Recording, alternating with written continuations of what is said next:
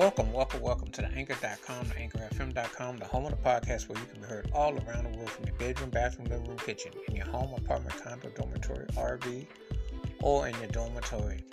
If you happen to be listening on your iPod, your cell phone, your flat screen TV, or your computer with your headphones on, thank you and welcome. If you're outside in the summer elements, be it warm, hot days, cool days, or rainy or in between, just hope that you're safe and sound and everything is going okay with all the craziness going on. Glad to have you.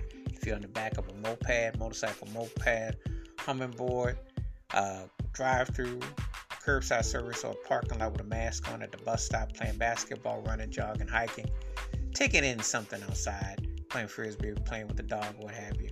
Hope that you're enjoying your day, and again, hope that you're safe and sound, and welcome. In this episode, I'm going to talk about a jazz musician who was a versatile artist who changed the game with his stylings as a saxophonist. And along the way, this particular song was a tribute to one of the greatest basketball players ever. Yeah, and you know, basketball, jazz, and funk hybrids of R&B, groove, bass always go hand in hand. And this one was definitely one of them songs that complemented the artist and said athlete. It really went hand in hand, because the more you hear it, it's like, yeah, you wrote the right song for said player. And the name of the artist, the late great Grover Washington Jr., the name of the song, Let It Flow, for Dr. J. And when you know about Dr. J, Julius Erving, one of the greatest basketball players ever, great player from the ABA, great player from the NBA, and putting his pieces together, it definitely caught the spirit, the mood, the vibe, the way he moved in the air.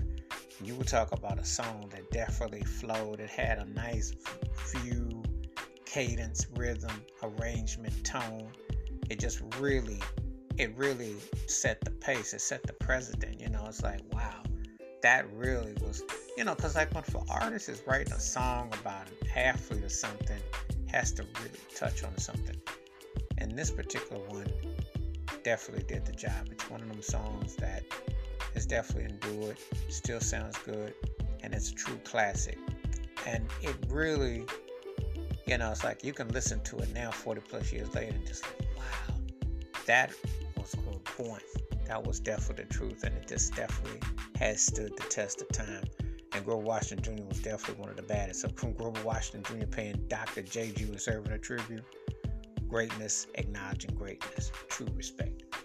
Wash your hands, keep your mind clear, watch out for one another, and please give me your thoughts and takes on Grover Washington Jr.'s Let It Flow for Dr. J, and how this song stacks up in his catalog. And Grover Washington Jr. was one of the greatest artists ever, had a strong catalog, and his music went from jazz, R&B, pop, adult contemporary. It was very versatile as he was, left a lasting impact in his all too brief career. Keep it funky, keep on the one. Please be safe, be careful out there.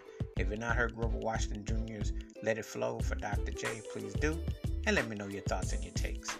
Again, please be safe, be careful out there. And we look forward to hearing from you. Until next time, peace and best. I'm out.